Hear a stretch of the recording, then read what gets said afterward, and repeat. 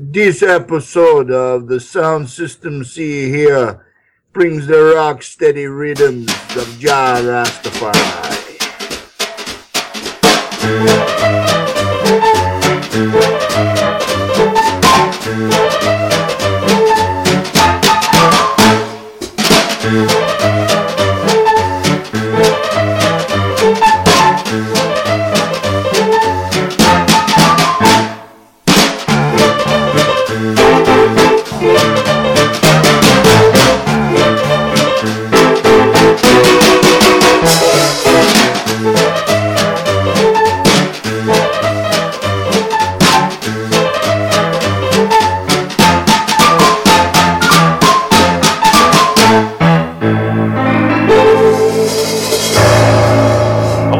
Welcome to episode 4 of the See Here podcast. This is the podcast where the crew, the sound system crew of Wendy Freeman, Tim Merrill, Bernie Sticky and myself will talk about musically related films.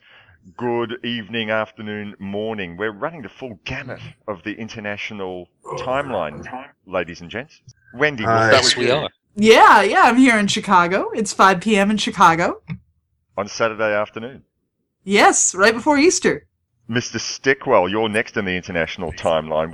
You're at 11 p.m. Saturday night? It's 11 p.m. I'm sat here in my pajamas with a mug of cocoa, and I'm ready to rock. You ought to turn on your camera because you've seen me in my pajamas. I imagine your pajamas are polka dots. I imagine you're in polka dot pajamas, Vern. You can imagine what you like, Wendy. I guess. I guess you won't find out, will you? Steady. And Mr. Tim Merrill, who is sharing Sunday morning with me, but he's an hour. Yeah. Good morning. How are you? Good morning. All the better for being on this podcast. I have so looked forward to recording again with you fellows. And Wendy, it's been 2 months without you. I don't know how we survived. I missed you. I cried. I wept. But you did a wonderful job without me. Oh, I don't know. I think it's only half as good as this one's going to be. Well, I confess that for this one, I just decided to watch some episodes of Babylon 5. That's what you're supposed to do, right? Oh, holy fuck. Oh, great. Yeah. Oh, dear. Or Babylon AD. I think I watched some Babylon AD as well. No, Wendy, no. We should mention what we're going to be discussing. This is Bernie Sticky's choice film called Babylon, not AD, not the other stuff. No, this is Babylon, man. Babylon. I was surprised when I watched this and Vin Diesel wasn't in it. I thought, hang on, is this the right film? You should know. You suggested it. I'm sure I watched what you asked me to watch. Yeah, I think so. Yes, we'll soon see, won't we? We'll be talking about a film from 1980, or was it 81? Should have done the research. Directed. I think it was released in 81. Sorry, right. Morris. I think it was released in 81. So, yeah. Directed by one Franco Rosso.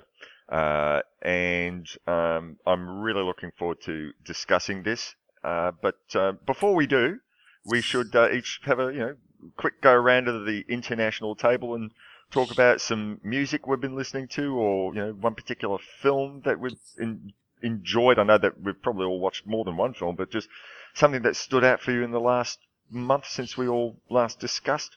Wendy, you first. Oh gosh. Last night I watched Jackie Brown for the first time. The first time? Wow. Because I was very angry at Pulp Fiction for a long time. Like, I didn't like that movie, and I avoided a lot of Tarantino things. But I watched Jackie Brown for the first time, and I really enjoyed it. I thought it was my favorite Tarantino film. A lot of people say that.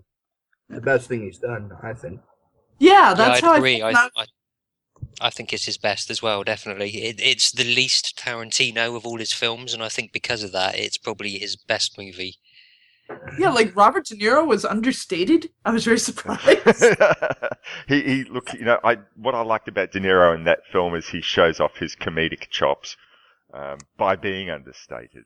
Yeah, which you haven't seen since like King of Comedy. Correct. Yeah. That's my favorite Scorsese film. Nice. So yeah, I love the Pam Grier and Robert Forster dynamic. I really, really enjoyed it. So that was I'm glad I've now seen my favorite Tarantino. Nice. You're going to go Can back I just, to sorry. Oh, no, I was going to say you're going to go back and listen to the GGTMC and see why it all makes sense. Oh, did they do an episode about it? Oh yeah. They've mad love for that film. Absolutely. Oh, Yeah. well, poop. I gotta go back. Mm. Sorry, Mr. Sticky. I was just going to be controversial here and state for the record that I really am not a fan of Tarantino. I have some real issues with him. But I would agree that this is easily his best film. Mhm. So I'm a Tarantino. I'm a hater. I'll admit to it. I'm a You Tarantino are hater. fine. I am Come on, fine come with on. that. Come on, Bernie. You're just upset that you haven't seen it, as many movies as he has. I mean, if you saw as many movies as he had, then you'd be able to make movies too, right? Yeah, well, maybe I would. I guess I could just cut and paste all the best bits out of other films, kind of like he does. And yeah, I'm feeling so alone all of a sudden on this podcast because I unashamedly I love the man. Although I'll admit that there are two films that I don't like, and one is Death Proof, and I don't really have a whole heap of love for Django Unchained. But otherwise, I am a fan. I hated Death Proof. I really did not like Death Proof at all. I felt it ruined it. Yeah, it ruined my beloved Kurt Russell for me. I didn't like it. It was so talky. It was so talky for no reason. I hated it. Yeah. I couldn't believe he went from Walt Disney to Death Proof. It just, what was he thinking? So, Mr. Sticky, what's been a highlight of your last few weeks? Well, it's what did you buy at Record Store Day? Oh, I was just showing Tim all my purchases. Actually, I've sold about £300 worth of records on eBay over the last month, and I spent close to £200 today on records. So, well, you only sold those so you'd have the money to afford Record Store Day. Yeah, well, I was kind of clearing a bit of space as well, But yeah, I bought a whole heap of stuff, but hardly any of it is Record Day stuff, believe it or not. Because the one thing I wanted, I couldn't find, which is the Pussy Galore Pussy Gold 5000 LP. That was gone by the time I got there. But it'll show up on eBay within a day or two. Yeah. Well, just between you, me, and the fence post, I do actually have a friend who works in a fairly well-known record store in London, and hopefully she might be able to procure me a copy of it. So nice. So I won't go without. But I could go on all day about records, but I won't. I'll tell you about a film I saw instead, which is called We Are the Best. Have you heard of this? No, I haven't. No. It's the latest film by the Swedish director Lukas Moodysson, who did Together and Lilia Forever. Wow, there's a wall of silence coming back. Sorry, we're waiting for you to elaborate. No, okay. Well, basically, We Are the Best is about three 13-year-old girls in Sweden in 1982 who decide to form a punk band. Oh, wow. Oh, yeah, I heard about that. And it's great. It's funny. It's charming. It's life affirming. It's got a really sort of naturalistic feel. You feel like maybe some of the well, actually quite a bit of it is probably improvised. And it's just a really great feel-good movie, but without all that horrible sort of cloying sentiment or emotional manipulation that most feel-good movies seem to need to do. So it's not an American film. No, very much not an American film, but it's absolutely wonderful. I totally recommend you check it out. If you've got any interest in, well, if you're just a decent person, I think you would enjoy this film. We Are Together. Yeah, it was great. If we so that's probably this you, Aunt Morris. But if we can procure this before too long, then maybe we should talk about it on the podcast. I think we could. That'd be great. But how does it compare against the Fabulous Stains? How does this girl band compare against Fabulous Stains? Yeah, can they play their instruments? No, they can't. That's part of the fun. No, they're all, I mean, they all look, they are literally 12, 13 years old. And yeah, there's a great, they sort of practice in this youth club. And it's set in 1982. So you've got all these kind of slightly dodgy hangover from the 70s type guys who are sort of coordinating the youth club. And they, with their leather jackets and mustaches and stuff. And they share a practice space with this teenage metal band called Iron Fist. What more do I have to say, man? They're awesome. They've got like the double denims and the bum fluff mustaches and stuff. It's great, yeah. It's just fantastic. Really, really great film. And I believe it's on Netflix US. I don't know whether it actually got much of a a release in the States at all. It's only just come out over here, but I'm pretty sure it's on Netflix US. So check it out if you can. Nice. So did you see it in the cinema, or was it at a film festival? Yeah.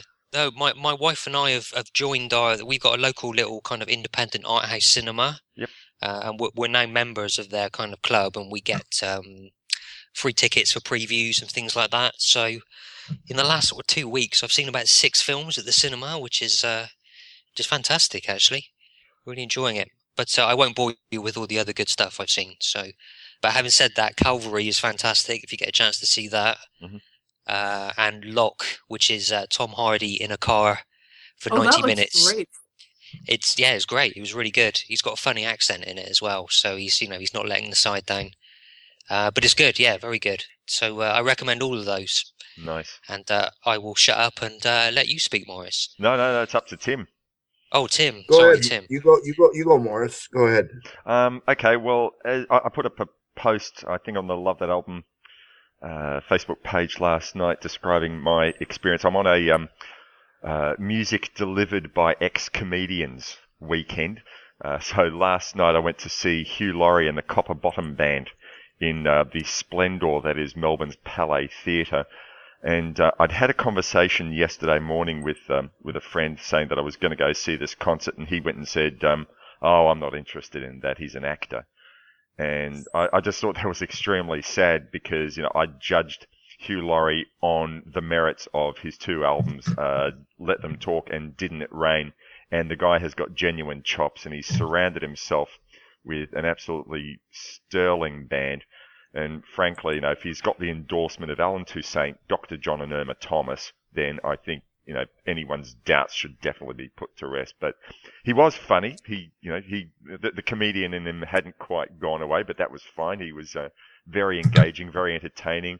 But really, most importantly, the band were great, and he was sort of doing a bit of a history of 20th century jazz and blues, covering music from the likes of Sister Rosetta Tharpe, Nina Simone, Dr. John, Kansas Joe McCoy, and that's just off the top of my head who I can remember.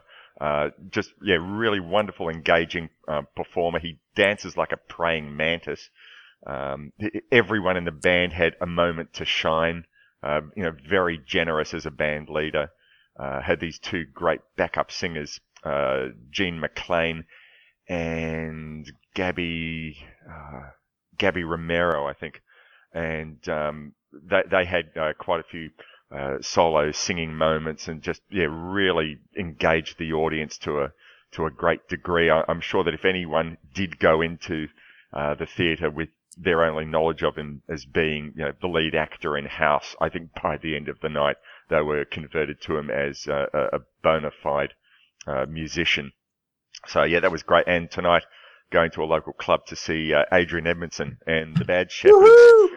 So get to hear all these old songs, London Calling and I Fought the Law, and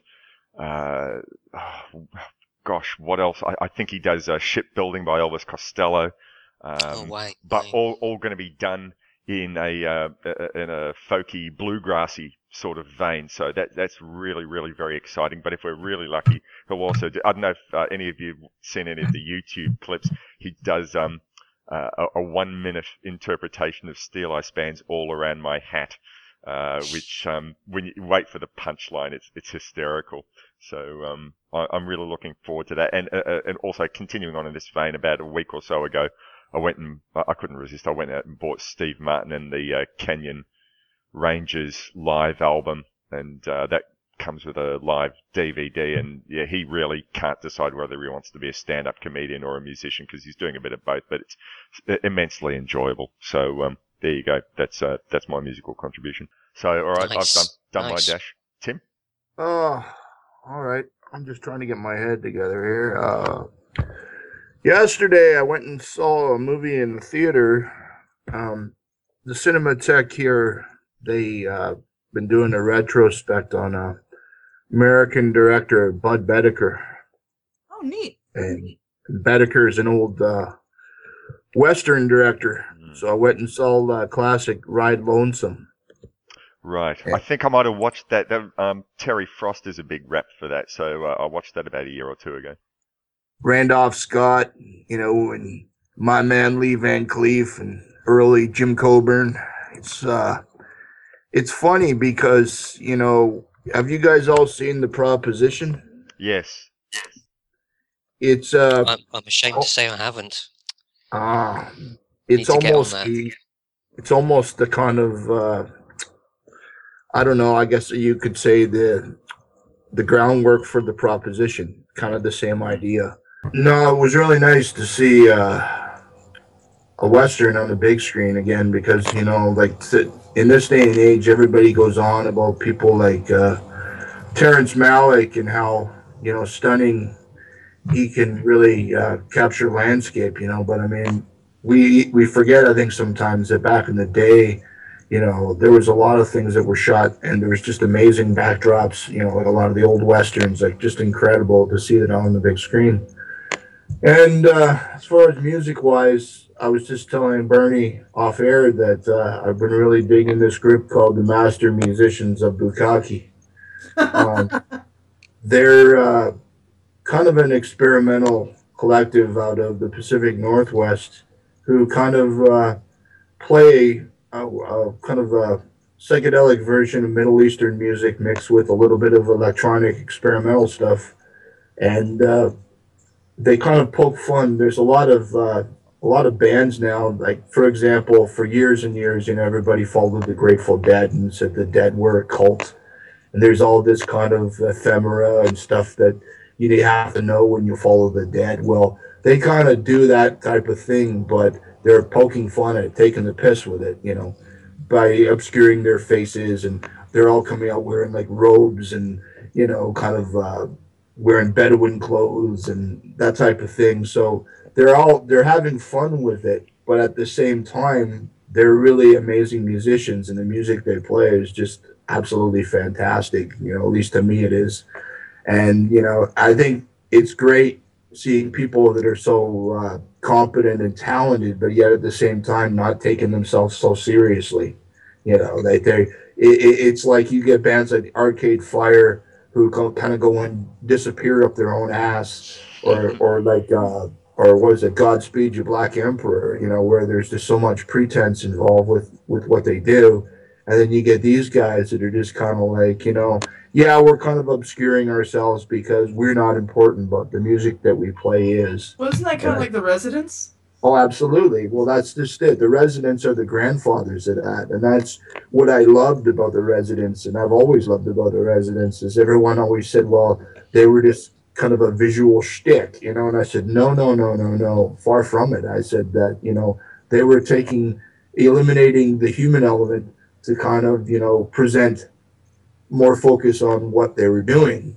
Yeah, of course there's a visual element to the Residents, and there always has been, but they were just kind of pulling themselves out of the picture and saying, look, who we are doesn't fucking matter. It's what we're doing. And that's what I've always been attracted to, is musicians who are more into that as opposed to, themselves.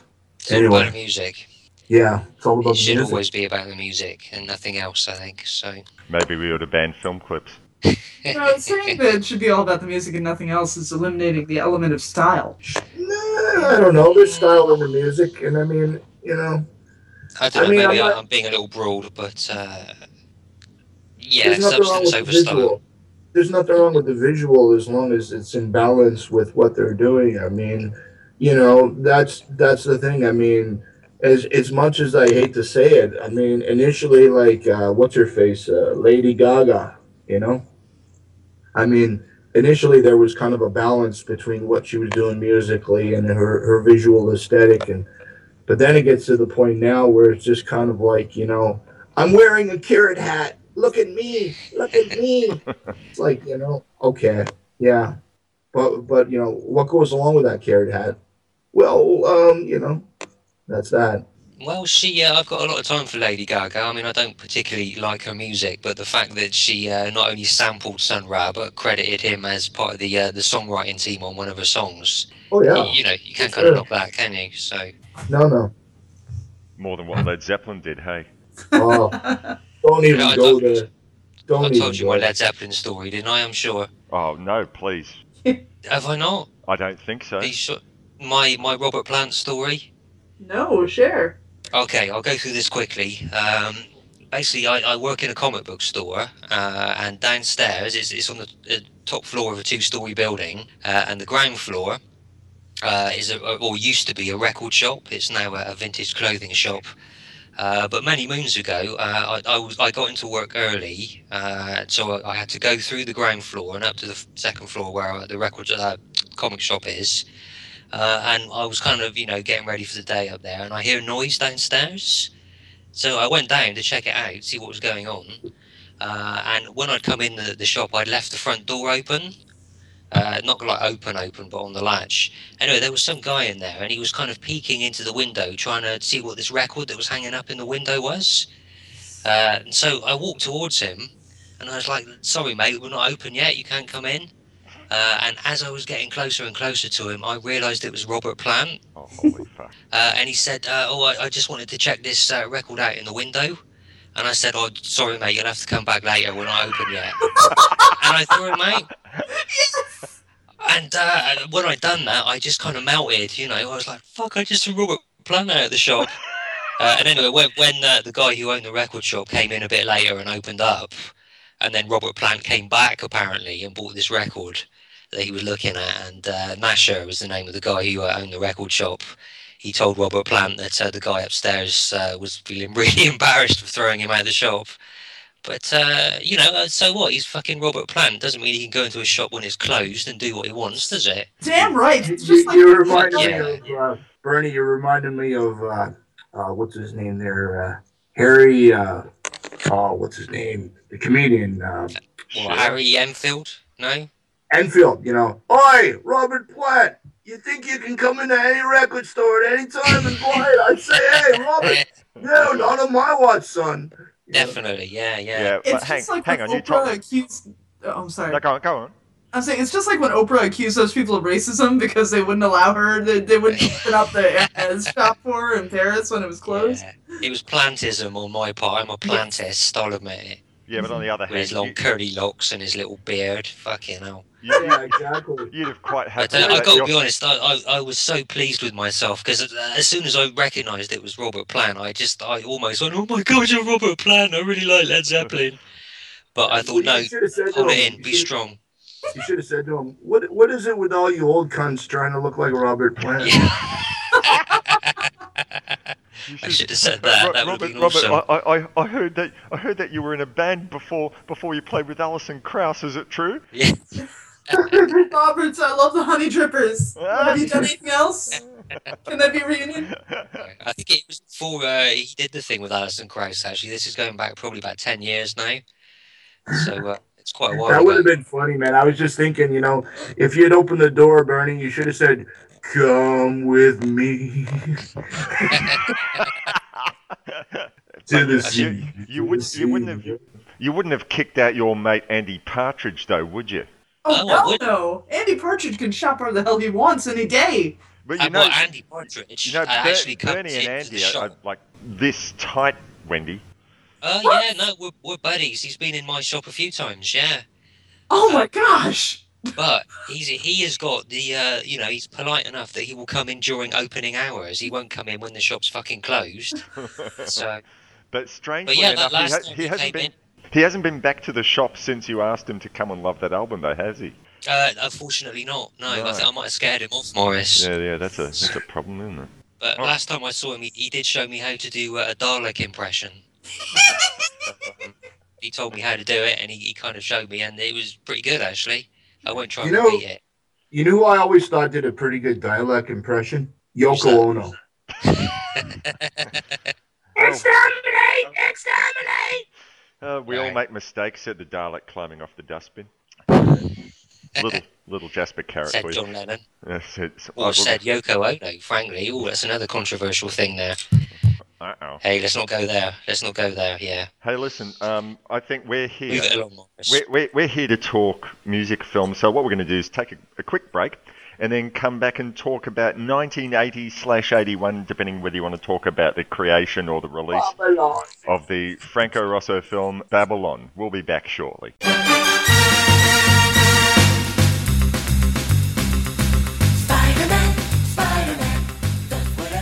Hey, this is the ghost of the King of Comics, Jack Kirby. When I'm not haunting Stan Lee, I'm listening to my favorite comic book podcast, Double Page Spread. Each week, Wendy Freeman talks to creators like Cullen Bunn, Mark Waid, Evan Dorkin, and more.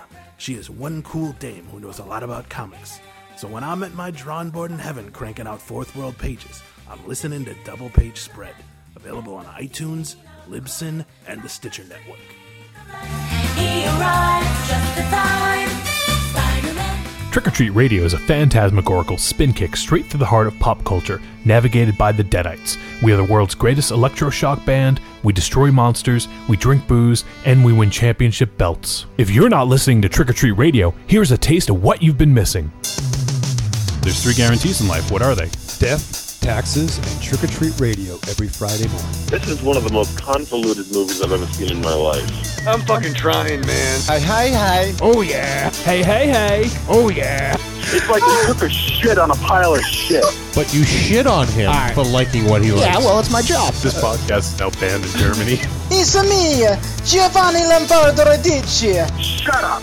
I call bullshit. I demand someone to bring me the face of Lindsay Lohan. If I had genitals, I would definitely bang her. Oh, wait. Is she a great big fan person? You just hit the jackpot. This is a weird movie, huh? It had action, it had suspense, it had great characters, it had great acting.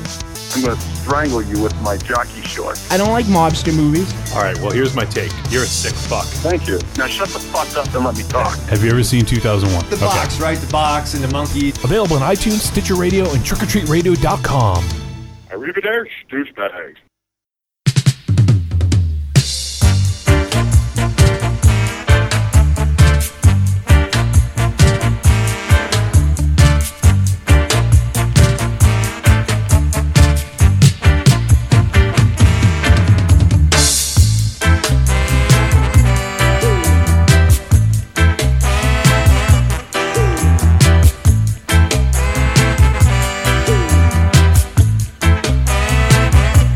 And we're back.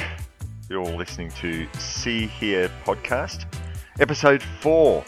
And I'm very, very excited to be talking about this film that Mr. Bernard Stickwell of the Bath Stickwell family has chosen. This is 1980s Babylon, directed by one Franco Rosso. So, Bernie, you chose it. You have the floor. You start off. Okay. I think I first saw this probably 4 or 5 years ago. Now, apparently, it pretty much vanished without trace after it was in cinema, so I don't know if it ever got a video release. But it showed up again on DVD, as I say, 4 or 5 years ago, and I read a few reviews in various places, thought it sounded interesting. Now, I will say, as we go into this, I've got to admit I'm not a huge reggae fan, which might seem kind of odd considering that's what this is all about. But it paints a really interesting picture of a certain time and place in UK history, and I find it appealing because of that, really. So yeah, directed by a guy called Franco Rosso, who apparently an Italian immigrant. And I think he lived in the same kind of area as the movie is set, which is Brixton in London. And so I think he felt that he was, he had a kind of sympathy with the, the kind of Jamaican people who were immigrants and the kind of, the trials and tribulations that they faced being immigrants, Well, so, it's actually already an interesting point that you raised, because there's one point in the film which I'm sure we'll touch more on, which, really the main characters of the film are not immigrants. They're already, I think, second generation. Yeah. Well, that's right. They're the first, probably the first generation to, of Jamaicans born in the UK. Right. So, yeah, it's the UK is. I mean, there's again, there's a scene we'll probably get to a little bit later when someone says, "Get out of my country." Yes. Beefy says, "This is my fucking country." That's right. But it's definitely an interesting period. And of course, this was sorry, Morris. No, go on. I was going to say this was around the time as well. It actually happened just after the film was released, I believe. But the Brixton riots were, obviously fairly notorious. Yep. Happening over here in the UK at the time, and it's the same with whenever you stick a whole bunch of people in an area where they're poor, they don't have much in the way of not necessarily hope, but they don't have many options, they don't have much money, and when you throw the racial thing into the mix as well, these things happen, unfortunately, and frankly, Maggie Thatcher and her government were a bunch of scum who didn't do anything to help matters, and the police force were pretty shitty about the whole thing as well. So it was kind of a powder keg waiting to happen. So I was sort of convinced when I watched the film, until I sort of looked online and saw what the timeline was. I thought that this film might have been made after the fact of the Brixton riots, and it was showing, well, this is what led to it. But but I was really surprised to see that no, this is about 6 to 12 months before the Brixton riots, and I mean, in retrospect, in hindsight, you can sort of see, oh wow, really, this was it was this is how powder keg waiting to happen. Yeah, it was. It was just, it was inevitable something was going to happen. It's apparently, particularly the end of the film, which, again, we won't get to just yet, but that apparently was inspired by an event in London in, I think, 74, 75, where, again, just a whole bunch of police raided a club where nothing particularly was going on other than, Jamaican, Afro-Caribbean people were listening to music. Right. And, police came in, raided, kicked the shit out of a whole bunch of people. Well, and, let's you go. Talk a little bit about the basic plot of the film and the politics of the time. So, I mean, it's the basic plot of the film is it tells a few days, I guess, in the life of this character called Blue, played by Brinsley Ford, who's also the lead singer of reggae group Aswad. His passion is being part of his sound system crew, which they're called the ITEL Lions. But during the day, Blue works as a car mechanic for a very racist garage owner played by Mel Smith. I mean, I really was not prepared to see him. I had this picture in my mind, of Not the 9 o'clock news, and to see him play, this nasty garage mechanic. This nasty garage owner just, was really threw me for a six, but he did his role really well. Blue Tim and I were talking about that earlier. It was kind of odd to see him in that role. Yeah. That was a hell of a haircut he had as well, wasn't it? Lack of haircut, I guess. Well, that's how we always looked in Not the 9 o'clock news, really. You sort of like that. Yeah, I guess so, yeah. Balled up front, long hair in the back. Blue has to contend with, all the inherent bigotry of the Mel Smith character. But I see, it's just basically, I guess, a few days in the life of, and it's leading up to a sound system clash, isn't it? Right. Where the ITEL Lions are going to be going up against the what are they called? Shaka, is it? Yep. Shaka system? Which was a real life sound system crew. Yes, yeah. So is this like a battle of the bands? This is the equivalent? It's that kind of thing. It's funny enough. I've just been reading a book about hip hop in the 70s in the Bronx and so on. Yeah, I was gonna say it's that kind of thing. Yeah, it's rival sound systems just having a battle by playing music as loud as possible and kind of toasting over the top of it. Right, they'd have these neighborhood block parties, in basically like basketball courts or like communities or wherever they could. They try to find like a power source and try to snake some power off of like telephone lines or wherever they could, and that was kind of like, as funny as it sounds, like you were talking about, the violence of Brixton and everything.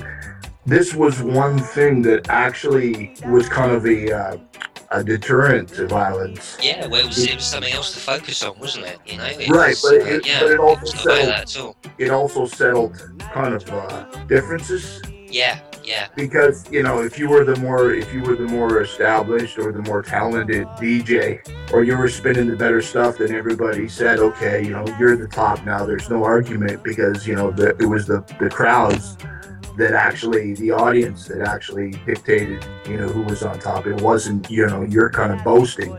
It was actually put up or shut up, where you had to compete with others. It was interesting. It was interesting to see in the film, like when we get to that scene at the end, the two crews definitely have their own set of fans. They have their own crews who follow them around, and it was really interesting. Also, like in preparation for talking about this, I also watched. I mentioned to you, Bernie. Or actually, no, I might have put on the Facebook page in general that there was a documentary, one of the fantastic series of BBC 4 documentaries. Britannia. So this is Reggae Britannia, and I think that documentary made the point that these sound system crews came up as a result of radio at the time just not taking reggae music seriously. Yeah. And then within the community, there was also the snobbish element of, oh, that's British reggae. Oh, we don't want to listen to that. We want the reggae from the heart, from the source of Jamaica. So there was all sorts of things going on. Well, one thing too I wanted to add, and you and I have talked about it before, Morris, is this idea that pirate radio was actually a big part of it at that time too, because there was an English channel, there was broadcasts of a lot of heavy dub and stuff. Like there is, that was another way that the music got out there. Right. And I think that kind of thing still goes on to a certain extent. I mean, it's all kind of like grime and stuff like that these days. But certainly around areas of London, these pirate stations still crop up, I believe. And yeah, I mean, they're servicing a need. They're plugging a gap there for communities and people who aren't getting what they want somewhere else. Right. And I think that there's a real parallel between three kind of scenes. Like Bernie, you mentioned, the American hip hop scene, the origins of hip hop, Sugar Hill and, the mid to late 70s and that. But also, I think, that the whole British two-tone and mod scene was also very similar to this. Whereas, it was kind of like, records that were spun in like a church basement or a community center, and it was kind of, an organic scene that was kind of not being provided for by general society, but they basically found their own kind of way to tap the source, and kind of keep it thriving, Yeah, I guess you could maybe make the comparison to the kind of Northern Soul thing as well, in a way. Absolutely.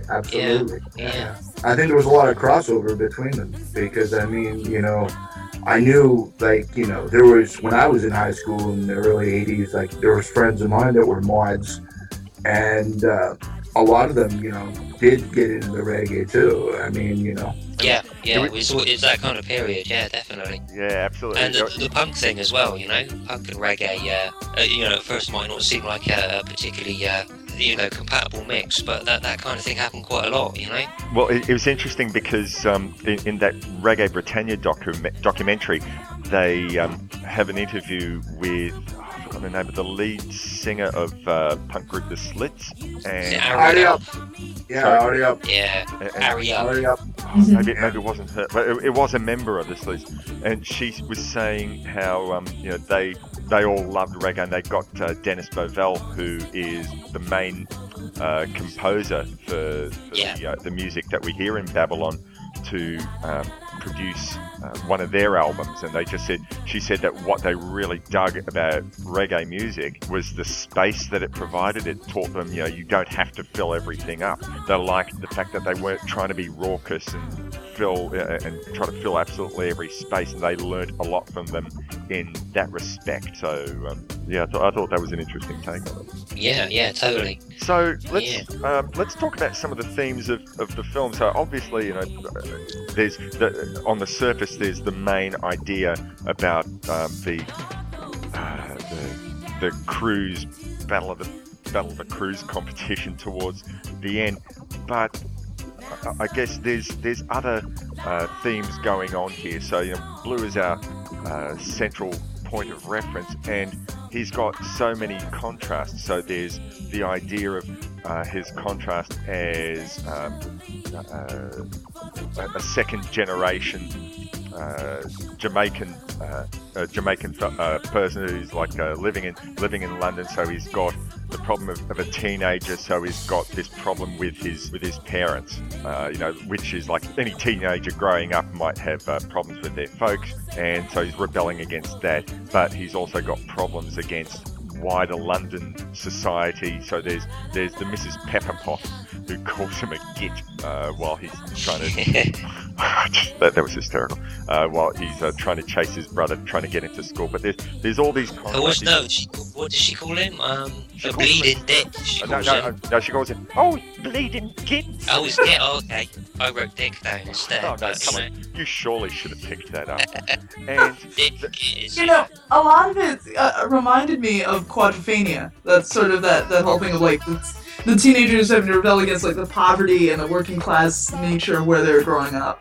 I'd gone and written that very the Blue character is very much like Jimmy the Mod. He doesn't quite know where he fits in. Right, exactly. That's how I felt. Yeah, I'd have to agree with you guys completely, as I felt that there was a real comparison between the two. And, we will see that, it really adds. There are a lot of parallels between both films, Quadrophenia and Babylon, and as we go on, we'll see it becomes more apparent. Right. I've got written down here that there are a couple of crucial scenes that sort of show the contrast between the older generation that Blue's parents represent and the wider English society that doesn't tolerate a counterculture or different ethnicity. So, there's, first of all, the scene where Blue is being told off by his father, and his father just appears to be grateful to be living the British dream or just being allowed to be there. To him, there is no war waiting to be fought with white society.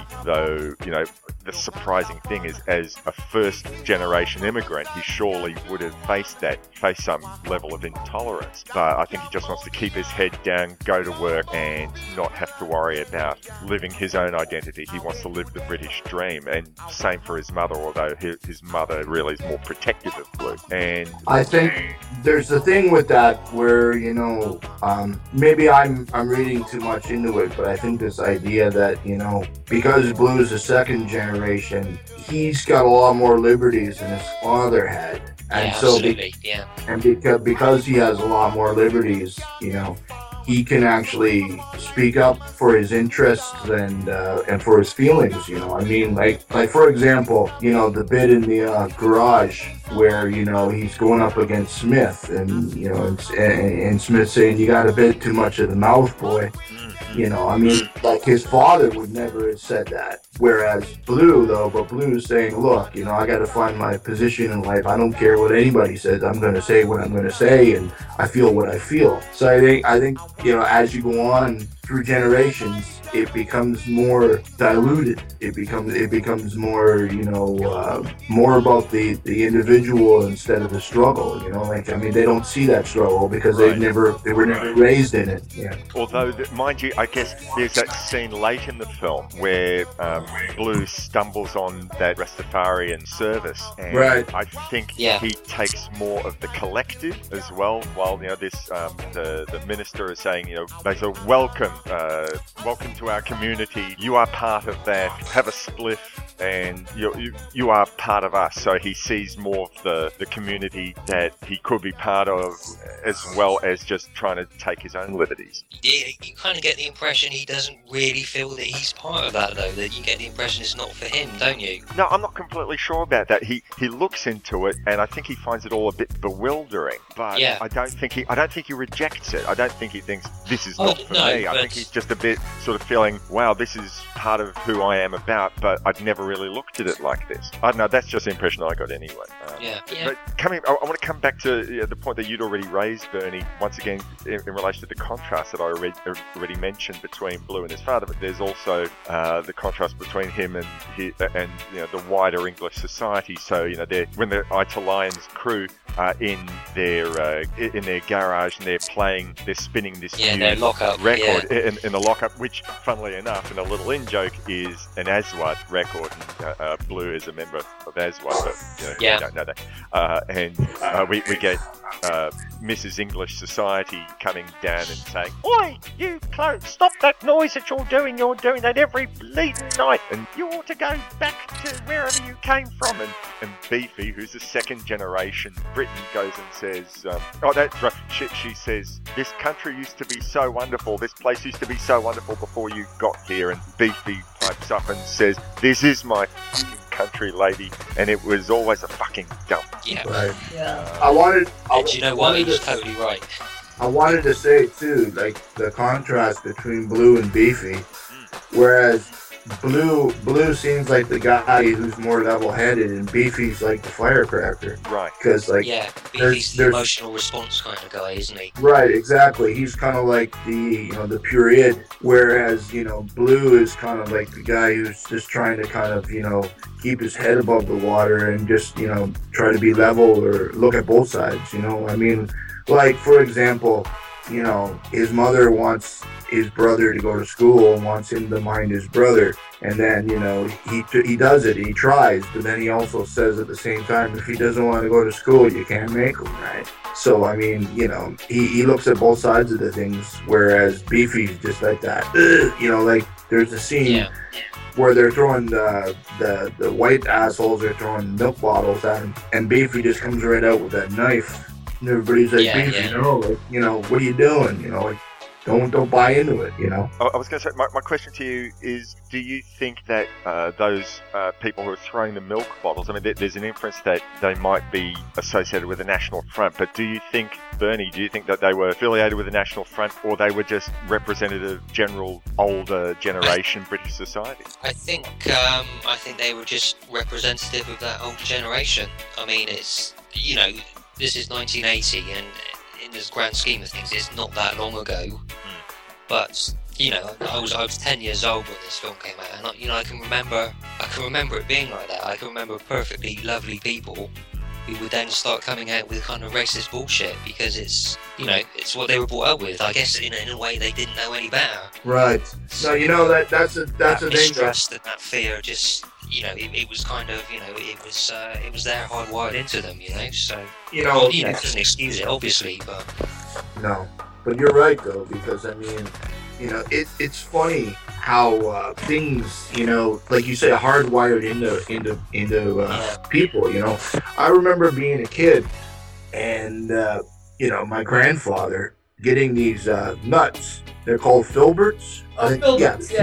Yeah. And my grandfather, Bernie's laughing because he knows what I'm going to say. There's a nickname for those, yes. Right, there's a nickname. I don't know where you're going with this. I'm just laughing at the mention of the word nuts. That's all. Filberts are known as Nick Toes. Yeah. Oh, okay. Yeah. And that's a nickname for them. And then the other thing was like when I was a kid, we used to get candies, and my mom used to say, "Oh, I love the black babies." And I'd say, "Black babies? What are you talking about?" "Oh, those black babies." And I'm like, "Oh, gee." Now I think about it, it's embarrassing. But, at the time... culturally, we hadn't moved ahead. And, you look at TV from that kind of period. We're looking at this film, and it's just, this doesn't over-exaggerate how things were at all, This is how it was. Right. It really was less enlightened times, But But you know what? Also, I think that it really is kind of funny because it's like I don't know how if this is going to make sense, but I find that when there's kind of social constraint, that a lot of things become stronger.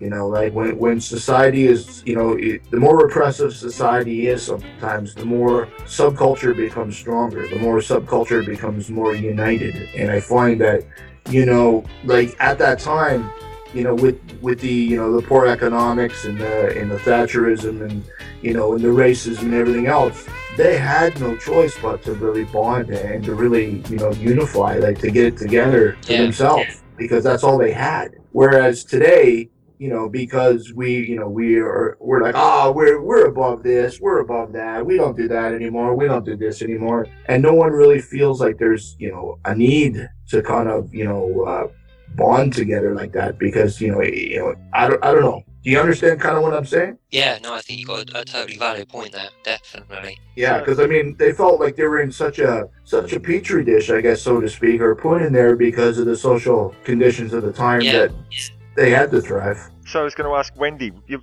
been a bit quiet. What were your thoughts on the film? Oh gosh! First of all, I had such a hard time following this film. I didn't understand a lot of what they were saying. I was going to mention at some point, how did everyone get on with the sort of Jamaican patois? Because it's man. Yeah. And I found myself kind of like drifting off during it. You know, like it wasn't. I mean, it was a good film.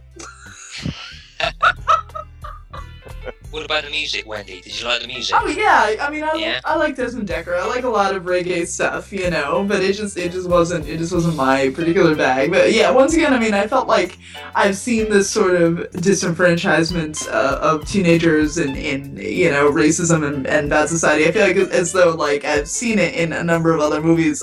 I felt like it wasn't anything fresh, but I mean, obviously it's not 1980, so you know. It's a universal thing, I guess. Yes, yeah. Because I mean, you see it in obviously like all the movies about South Central LA, and you see it in, you know, all these movies about you know, young black people being impoverished and having, you know, all these insurmountable odds. Like even Attack the Block. It was kind of like that too. With that's the thing, is, you know, it's not that much different these days. You know, Jamaican people, Afro-Caribbean, you know, they still are generally herded into, you know, kind of big tower blocks in sort of skanky areas where there's still a lot of poverty, there's a lot of drugs, there's a lot of crime. Things haven't changed that much, you know. We'd like to think maybe they have. We'd like to think we're all a bit more tolerant and less racist than things were 30, 40 years ago, but I don't know. I think maybe we're just better at covering it up now, you know. Don't know. That's my thought for the day.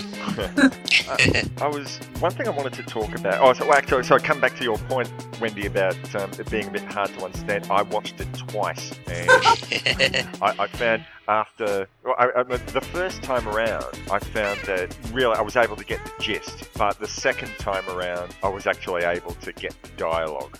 And in between the two things, I watched that Reggae Britannia film, so it all, and little things made sense. So the scene in Fat Larry's office, all of a sudden made a whole lot of sense. They were going in there to get his tunes for the competition. The first time around, I didn't pick up on that. All right.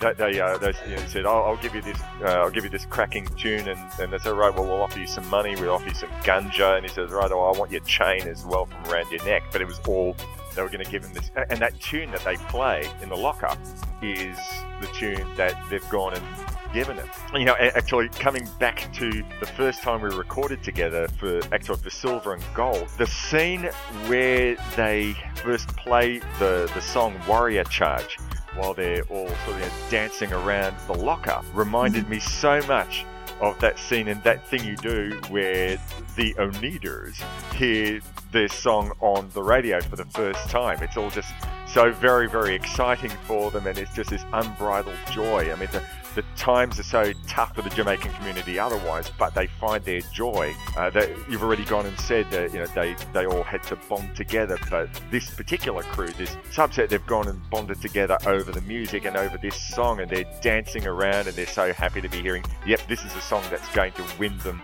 the battle of the sound systems. And it's just, I don't know, There's no other way that you'd compare this film to That Thing You Do, but that particular scene did. Can I say something? One thing too, though. Like you talk about sound systems, all right? I have no sympathy whatsoever for all the little bitches today that whine about having to carry their laptops to DJ gigs and their little iPods and. Hey, I'm a drummer. I will never give those people credit for having to whine about anything. For Jack. I mean, when you see these guys hauling what looks like it to be about the size of a fucking piano down the stairs, you know, and I mean, like these guys are not only DJs, they're roadies. Yes. I mean, like, these guys are hauling gear, you know. Really? Are people complaining about having to carry a laptop to a gig? Is this so? No, nobody was crying about, you know, I'm just saying, like, DJs today, like, you know, whatever they call this EDM shit, you know, and they're just like, oh, I gotta carry my iPod and I got 6 terabyte hard drives I gotta take to the show and blah, blah. It's like, holy shit, man. You try hauling like, you know, like 600 watt speakers or whatever, you know, you try hauling like, you know, subwoofers, like all that stuff that they were carrying, like in that film, it's insane. And not only that, like they jury rig, like when there's the bit when they kind of heist the speakers from the school. Nice, yes, that's right. Yeah. And then Buddy's trying to wire them up and get them all set up, you know. I mean, like they do, you know, by hook or by crook, they try to do what they do, you know. And it's like there's something to be said for that. And you know, I mean, that goes back to like I was saying earlier, like Bernie was mentioning, you know, New York hip hop and that, where you know some of these guys would try to like actually climb up telephone poles or try to find any outlets that they could in the schoolyard to get extra power, you know, like that's really what they did. These guys were insane, some of them. Right. I wanted to bring in a little bit about the Brixton riots. So this is post the film, but this is what makes the film all the more powerful watching in hindsight, because, you know, you've already gone and mentioned the specific incident of the police raiding the sound system competition. But there was a thing that the documentary had made apparent, which we see in the film, were called the sus laws. I can't remember, did they actually mention the word sus laws in the film itself? I don't know if they did. I don't think they do, but it's stop and search, isn't it, basically? Yeah. Yeah. And that just basically gave police at the time the power to stop anyone that they fancied just for the sake of it. And at one point in the film, Blue is chased by police and had the shit kicked out of him by police officers just because they fancy that, you know, well, he's out and about and he's probably going to create some mischief. I think he, you know, like you say, they chase him down, kick the shit out of him, take him down the station. I think that scene where he's being driven in the back of the police car and he's kind of driving through the streets and it's all, you know, there's rubble and fires and it's all looking really shitty and burnt out and bombed.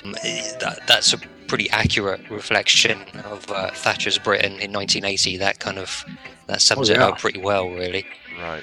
But yeah, you know, he goes home and he has to show up in court later because, you know, he's been charged with, I don't know, what has he been charged with? He's just been beaten up by some pigs, and he's got to go to court for it. He's charged with getting in the way of their hobnail boots. Yeah. He's charged with bleeding on their fists, yeah. I remember very vividly watching on the TV news, I think I might have been about 14 or 15 at the time, and seeing, you know, half a world away, you know, in London, these police cars being burnt and, you know, shops being destroyed, and wondering what the hell was all that about. And you know, it took till researching for the film that I sort of, you know, discovered what it was all about. You know, the sus laws and the community. Apparently, like only a month before the riots, had held a peaceful march over to Hyde Park because they felt that there was a Jamaican teenager, I think, who'd been beaten up, and the police had done nothing about it. And they were basically sort of saying, well, really, our community is being ignored, and you're allowing the National Front to do whatever they want, and that's not right. Really, as a result, what did the police do? They instigate the sus laws by arresting some of the guys who'd gone and organised, you know, this peaceful march. That's right, yeah. And that, you know, this kind of thing, it's not, you know, it happens again and again and again, because I mean, like, just in the last, I think it was in the last 5 years in Paris, there was huge riots in France where there was a kid that was electrocuted and chased into a power depot by the police, and he got fried, and then there was all that unrest in Paris. So I mean, that inner urban, and the whole issue of minorities, this is a thing, like you said earlier, Bernie, that maybe we've just coated it with a thicker paint these days, or brighter colors, but it's still prevalent as it ever was. Well, we had it here probably 2-3 years ago. We had riots in London and several other of the big cities in the UK. It was it was the same again. It was there was actually here in Bath, which is a pretty small little town, but some of the shops were closing early, and there was kind of rumours going around that shit might be kicking off this evening, so everyone was closing up and heading home early, and it's just like, what the fuck's going on? Right. So right. Yeah, it still happens. And it's funny too, like with reggae and dub, I find it interesting that initially, like, people, they look back and they see it originating from kind of the bush doctors, back in Jamaica, and that, but the thing is, it's a relevant urban soundtrack. I mean, it's a concrete soundtrack. I mean, whereas a lot of people would think of, reggae as, like I say, like sitting on a beach and sitting under a tree with a big spliff, it's not so much about that. It's about, the urban story, the urban plight. And, I think with this film, Babylon, really, the soundtrack and what they're saying, I think that it really lays down, a story of frustration, a story of liberty, of freedom in music, that really rises above the shit of what they're in. And I mean, I think that dub and reggae has always done that. I mean, anybody who really, doesn't have a brain in their head just looks at reggae as, oh, fire one up, man, get so high, but it's not. I mean, when you're really looking at reggae, from, a real strong eye, you can see that there's a lot of story there. It tells the tale, man, of, being the odd man out, and, and having to struggle through the social injustices, But it was very much the music of the young urban first generation, second generation Jamaicans at the time. It was, that's what youth listened to. So of course it's going to be adapted and changed and tweaked and become that kind of socially conscious soundtrack to what they were going through. Kind of, like I said earlier, like nowadays it would be grime or whatever. It's the same thing. It's just kind of sounding different. Well, like, it's the same. You look at stuff like, for example, like Grandmaster Flash and The Message.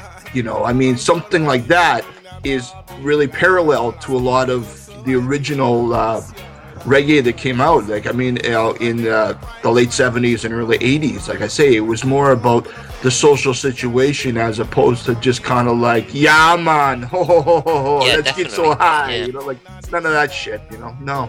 So let's talk a little bit about the music. The soundtrack is not easily available, but the whole someone's gone and put every track up on YouTube, so I took the time to go and listen to the music, and I found it really, really invigorating. And actually, one thing that should be noticed, probably because the music is so invigorating, that even though as dire as the situation can often get in the film, I never found this to be an oppressive film. Like, it's not like a Ken Loach film. No. It's in the end, it's, I don't know, I wouldn't say life-affirming or anything like that, but it wasn't as dire as it could have been. I think the ultimate message that you came out was something of positivity, because Blue and his friends they have their sound system and they have their beliefs, and they're not going to be pushed around. And I think ultimately, despite the last couple of frames of the film, it still does end up being, if not more positive, I don't know, what am I trying to say? It never I don't know. Oppressive. I think Blue's future isn't looking particularly right at the end, is it? After what kind of happens at the end. No, so but I don't know. I mean, look, I never felt like watching this like I'd come out of a Michael Haneke film or a Ken Loach film. Oh no. I mean, remember that you would have seen that film Raining Stones? Yeah. Yes. I came out of that really wanting to slash my wrists.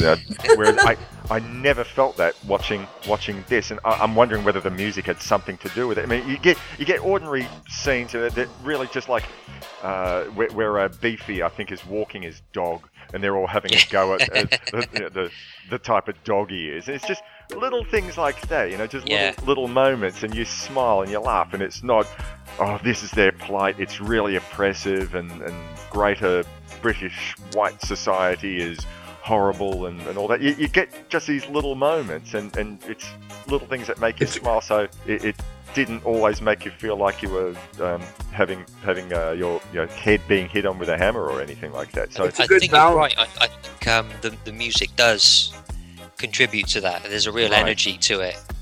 All the way through the movie, which kind of carries you through, and it's it is life affirming, and it's what they live for, and it's who they are, and that in itself is a positive thing, So yeah, I think you're totally barking up the right tree there, Maurice. I think the two of the performers in association. So there's this fellow Dennis Bovell who was responsible for a good chunk of the music, and this one little tune called Beefy's Tune, which I wish I'd looked up who wrote the music for the Full Monty, but it reminded me of the main theme that sort of kept going in and out of the Full Monty. Some really, really great tunes in there, but of course the one band that should really be mentioned here is Aswad, who Brinsley Ford is the leader of, and played Blue in the film. So I found myself going down all these rabbit holes and listening to their music. But absolutely fantastic. I really wish I could find a copy of the CD out there, but I went and asked around, and apparently it's been deleted. Like the vinyl had long been deleted. The CD got released, I think, in 2005, 2006, but is once again off the market. So I don't know. I would hope that that would come out again. But I think I put up a link on the Facebook page to a list, a YouTube list of all of the soundtracks. So that is definitely one way that you can listen to the excellent music from this film. I just absolutely loved it. Now, Wendy, you've already gone and said that you're not like necessarily oh, actually no. So Bernie, you said that you were not the big reggae buff. No. Did you find yourself inclined to look a bit more into it? No, definitely. It's I do. I really like the soundtrack to this, and I don't know whether it's because of its association with the film or whether I don't know. But yeah, as I say, I'm not the world's biggest reggae fan, but this does it for me. I think it's fantastic. So all right, look, any final thoughts from any of you? Before I go around for final thoughts, I wanted to ask Bernie, have you seen a film called Rockers? And if so, how does it compare? I haven't, so I can't tell you that. Okay, because I understand that this is not like the first film made in England about the Jamaican community and the.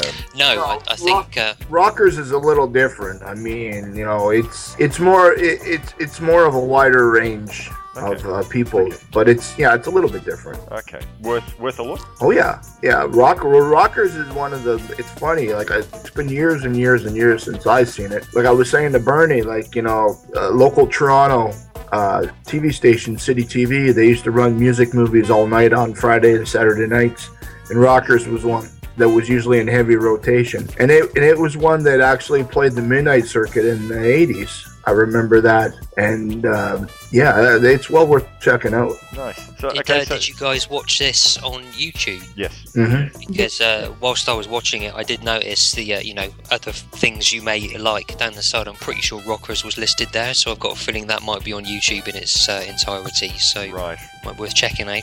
Indeed. Mm-hmm. All right. Any final thoughts from the three of you?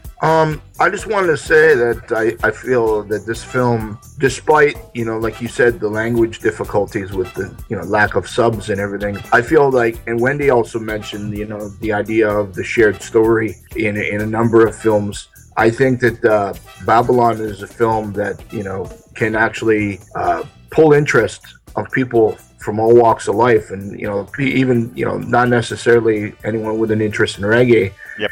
Because I think that there's something here that's really, it's a human story, not so much as it is a music story too. For sure. But Yeah. I think, like, for example, I think it's a real sad state of affairs where in the past, I've recommended films to people, like, for example, that deal with music, like, for example, like Beat Street or something like that, and somebody would say, well, I'm not into hip hop, I'm not into rap, like, why would I watch that? It's like, well, because there should it's be good. a certain timelessness, right? Exactly. There should be a certain timelessness to the characters and the stories that supersedes the music in all the best movies. Like, you can totally not be a Beatles fan but still find Hard Day's Night entertaining. I think that's absolutely. Yeah. Absolutely. Yeah. So I think there's something here to actually be checked out, definitely. Mm-hmm. So as you've already gone and pointed out, Bernie, this whole film is on YouTube. I think actually several people have uploaded it. If you so particularly want to, if you speak Spanish, there's I noticed one with that, Spanish subtitles. So there you go. Can you speak Spanish, Wendy? Maybe you should have watched it with the Spanish subtitles. Yeah, then I could have failed in 2 languages. El Babylon. So Wendy, maybe the next time you decide to go put up a video rather than doing a hip hop drum track, maybe you ought to go up and do a reggae track.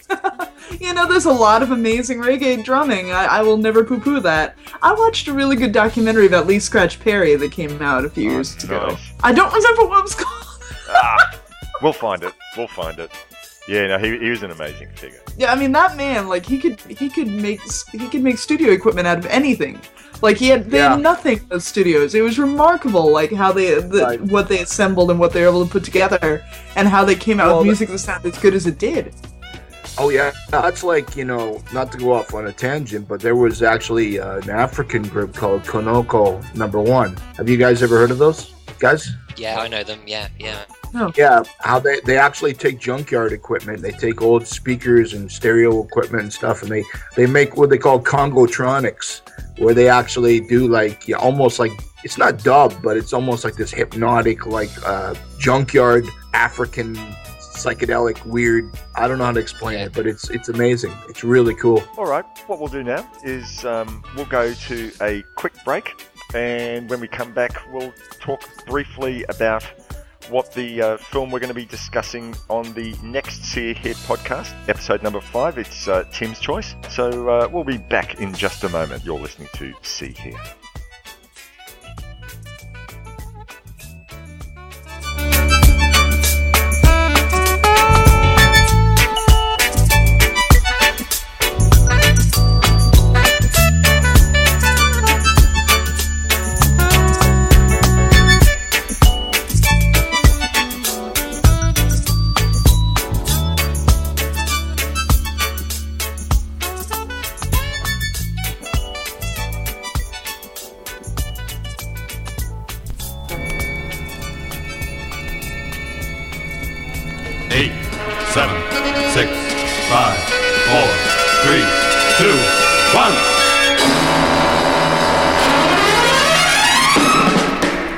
Rich thought something big was coming up. This is Terry Frost, and I want to tell you about my new podcast, The Martian Drive-In. In the podcast, me and a guest will look at obscure but interesting speculative fiction movies, the ones that don't get enough love, the obscure movies that you catch late at night you can't remember the name of but you really like them. You can go to marsdrivein.blogspot.com or subscribe to the Paleo Cinema feed in iTunes. The Martian Drive-In Podcast, watching the skies since 2012.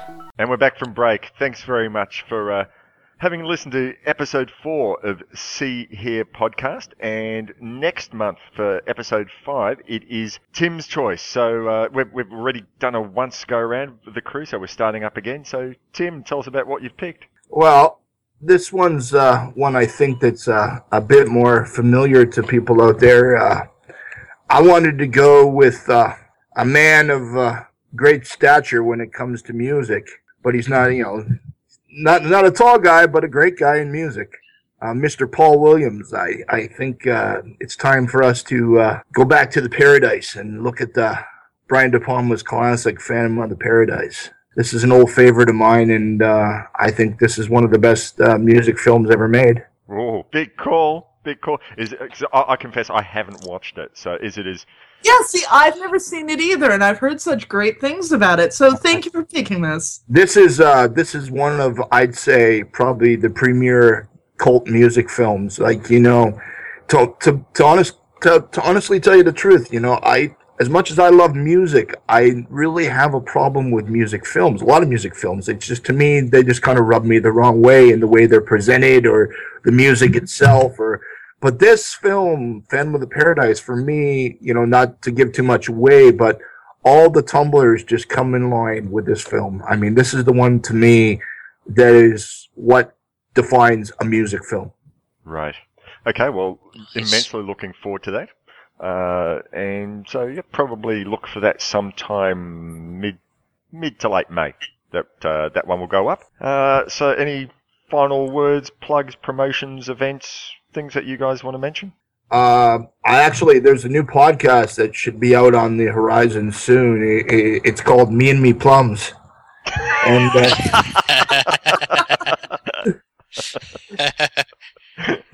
I think I've heard something about that one. yeah, I think it should be on the horizon. So Yeah. Wendy, any gigs that our listeners in the Chicago area should know about? Oh no, I'm actually on Friday the 26th or whatever. We'll be having a party for a release party for my comic book Banthology, which is an anthology of comics. It's all drawn by comic book. Of course, they're drawn by comic artists. All drawn by musicians. Nice. So it's a rock and roll comic. So yeah, we're having that party on the rooftop of Reggie's Rock Club on that Friday night, and it's gonna be. It's going to be a wide assortment of music and comic book people, so it's going to be a lot of fun. Fantastic. Whilst you bring up comic books there, Wendy, as of course you do, being the queen of comic books, I would just like to remind listeners out there, Saturday, May 3rd, Free Comic Book Day. Yes. So please go along to your local comic shop and get some free comic books, and also buy some comic books as well. Support your local comic shop and read comics because they're awesome. Big time. All right. With that, I'll just very quickly let you know if you wish to write into us, you can send us an email at seeherepodcast@gmail. Join the Facebook group and talk about any music-related films that you like, or just anything. If you want to talk about Sticky's Plums, then you're welcome to do that too. And just generally Let's see if we can get the Facebook group up to double figures. Oh, we are in double figures. We are in double figures. Oh, are we? Oh, yeah. Ooh, shall I take that back? Actually, and the good news is the downloads for the podcast are in triple figures. So, you know. Awesome. We're building an audience. My God. Absolutely. Awesome. I think people were just curious to hear how bad I was in the last episode, so... People love you. No, man. People love you and your plum, Sticky. Well, and also, I want to say a big thanks to everyone out there that's listening and supporting us, because we wouldn't be anything if it wasn't for you. So we want to just say to everybody, thanks a hell of a lot. We all second that emotion. Yeah, thank you. Wendy offers thank you a you big for indulging hug. us. Yes, I do. I wish I could hug everybody. I wish I could hug all three of you all day long. Oh, we wish that you could do that. We'll have to have a virtual. I'm hugging the computer right now. It's not the same, but you know. Okay, it's cold and lifeless. Sorry, what was that? I said the computer's cold and lifeless. Yes, it is. I don't think Wendy is. No, I think she's the exact opposite. Correct.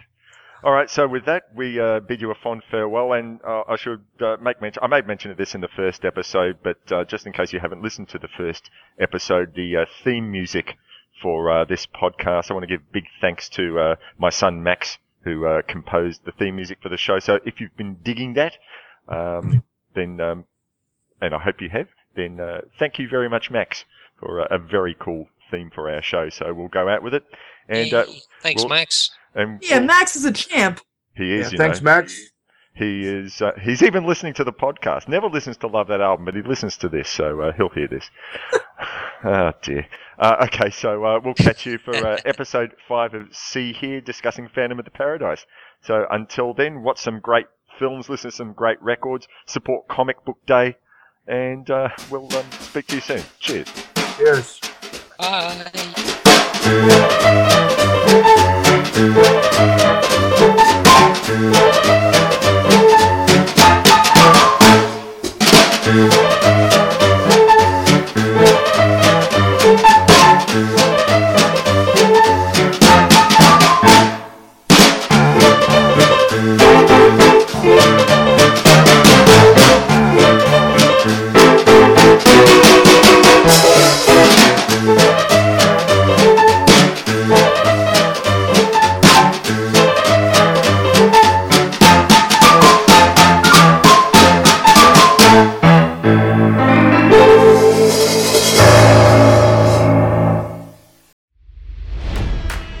It's NFL draft season, and that means it's time to start thinking about fantasy football.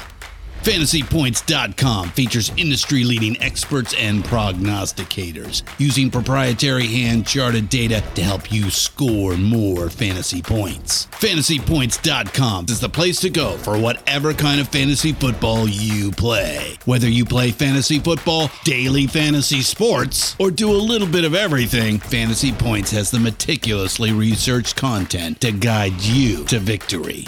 And why wait for the fall? Fantasy Points also covers the new spring football league, the UFL. Join the guru, John Hansen, Scott Barrett, Joe Dolan, and other massive names in the fantasy football universe with an exclusive offer. Use code Pantheon for 15% off any Fantasy Points package, including the all-in package, with access to every article, tool, and data nugget that Fantasy Points has to offer. That's FantasyPoints.com and code Pantheon for 15% off at Fantasy Points. FantasyPoints.com, code Pantheon. Score more fantasy points.